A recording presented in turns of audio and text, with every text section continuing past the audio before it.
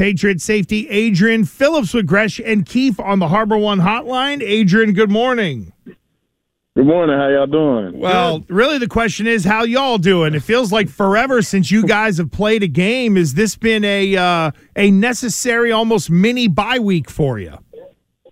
I would say so. You know, we had a tough little stretch over there. I think we had like 3 games in 12 days or whatever it was. So it was good to kind of get them 3 to 4 days off and have everybody recoup and get back in with new energy and just move on to the next week. So I think it worked out for us.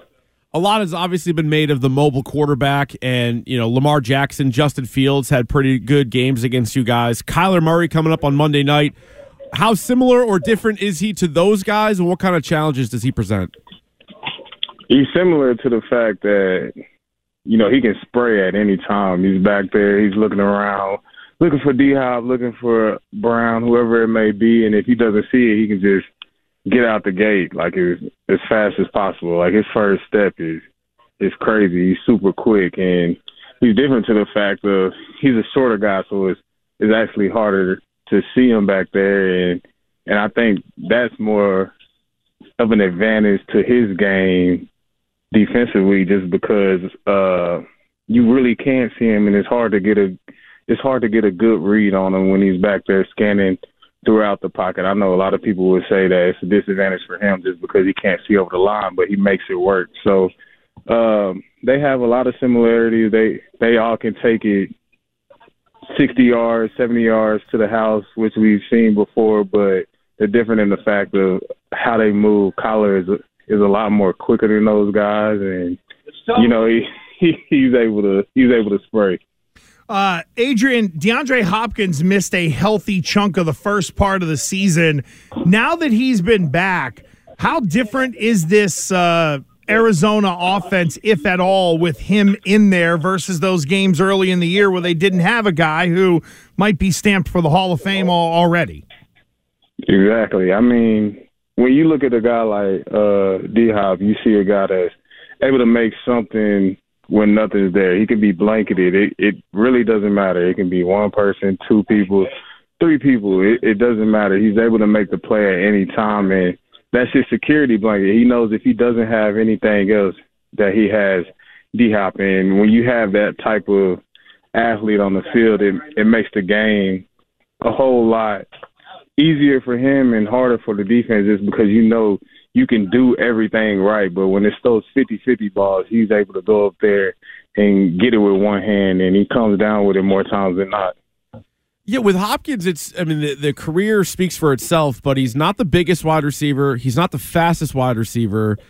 What makes him so is it his hands? Is it his route running? It seems like he's always in bounds, no matter where the ball, like he always is able to tap his feet in bounds, but again, not the overwhelming speed that we see some of these other receivers have, or even strength, and yet he's as productive as anybody. Yeah, I think it's just his hands and his dog mentality. You know, I think one year with the Texans, he had 1,000 yards with like 8 different quarterbacks. Like, that's hard to do. A lot of receivers can't do that. So when you see a guy like him that's able to create those game-changing plays like that, you know, you really have to tune into what he does, and what he does well. He's just able to catch the ball, position his body, and he has great hands, and that's the reason he gets paid the big bucks. He makes those crazy catches. Adrian Phillips here with Gresh and Keefe on a Patriots Friday. When you look at the core of the Cardinals offense, what's the one thing you got to do to slow them down? Because, Adrian, it feels like week to week they're different. Sometimes they run it well, sometimes they don't. Sometimes Kyler Murray's ripping his coach coming off the field. Like, I can't figure them out. What is the key to kind of dealing with the Cardinals offense? Have to stop the flavor of the week. Like, one week they might run counters 6-7 times a game. Another week they might feature Kyler a little bit. Another week they might throw 10 screens. So just whatever the flavor of the week is, you have to get them off that schedule, get them off pace of that, and be able to contain Kyler in the pocket, because the play is going to break down. We're going to have maybe 10 to 12 plays in a game where it's going to break down. He's going to be out there scrambling, and we just have to limit the yards that they gain after that. We have to find our receivers, and we have to be able to make the play when it's there. And when he's back there running, we have to find a way to get him on the ground quick. And when you're preparing for games, I know you're always watching the opposing offense and seeing what you can do to stop those guys. But when you're just watching a regular game, do you find yourself watching other safeties and sort of seeing what they're doing and what works, what doesn't work? Because on the other side in this game, Budda Baker, another guy who's put together a hell of a career. Man. Not many safeties better than him. Is that something that you do when you're watching just other games? When you say other games, like, do you mean just on the TV or when I'm, like, breaking down film? Yeah, well, because I assume you're breaking down offenses because that's who you're going against. But if you're just sitting there watching Thursday Night Football or if you guys are off on a Sunday watching, do you find yourself looking at safeties a little bit more? Yeah, definitely. I don't think there's ever a time where I can just be a fan and just sit there and watch the game and not critique a play or a player or analyze what I see. So when I'm watching the game and you see a guy like specifically Budda, since you talked about him, you see a missile, like he's 100 miles an hour, but even outside of being a missile, he's a smart player. He diagnoses things really well. He's able to disguise well. Like he's able to contort his body in certain ways just so he can elude a blocker or make a tackle or make a play on the ball. So you see stuff like that and you say, okay, I see how that works against a certain player or a certain type of technique, and you might try it a little bit. I mean, if it works for him, you know, it might work for you too. But the difference is, like, he's a exceptional athlete. Everybody Right. playing the safety position, they aren't as athletic as he is. So you take a little bit and you kind of mold it into your own. Back-to-back West Coast road games, so you ready for what feels like a working vacation? Man, you know, it's crazy. It's gonna be a long flight and a long week with 2 games away from your family. So guys are gonna be thinking about that, but it's also another time for us to kind of bunker down in the hole a little bit. Like, we know we're kind of in enemy territory a little bit, and it's a chance for us to get closer and worry about ourselves and really focus on the things that we need to focus on. So if we do what we're supposed to do, it can really be a good trip for us. And on Monday, when we get back from Las Vegas, we can really say that, hey, that was worth it. What we did was worth it. We don't want to waste any time. All right, so last thing for you. We know you're a vested veteran. You've been around the league a while.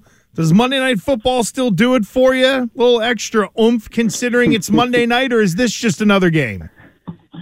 You know, this is what you live for. It is another game. It definitely is another game. You can't make it bigger than what it is, but it's always great playing in the primetime games, whether it's Monday or Sunday, because growing up, this is what you saw your favorite players playing in. Like, when I grew up, this is what I saw Vic playing in. This is what I saw the Cowboys playing in. So being in it is always, you're always grateful to be in that position because you work so hard to be able to play in the primetime games, and you know everybody's watching, but at the same time you can't make it bigger than what it is.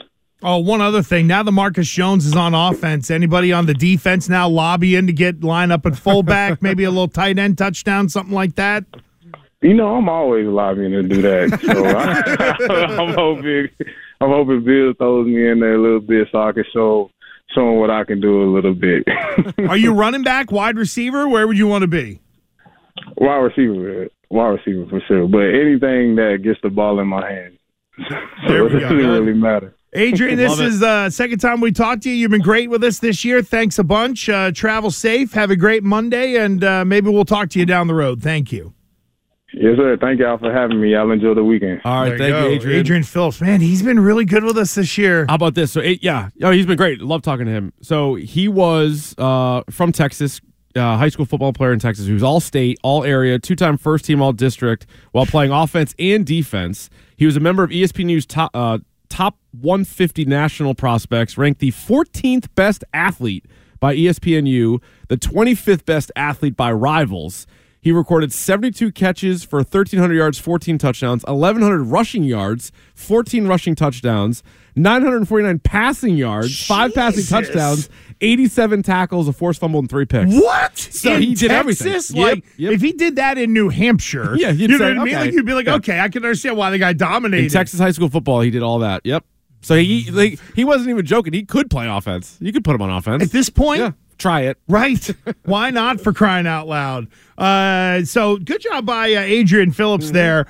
We have to get to, everybody has heard the snippet of the Kyler Murray only cares about Kyler Murray from Patrick Peterson. We have the full length cut of it, and maybe it changes things for some. We'll hear that next.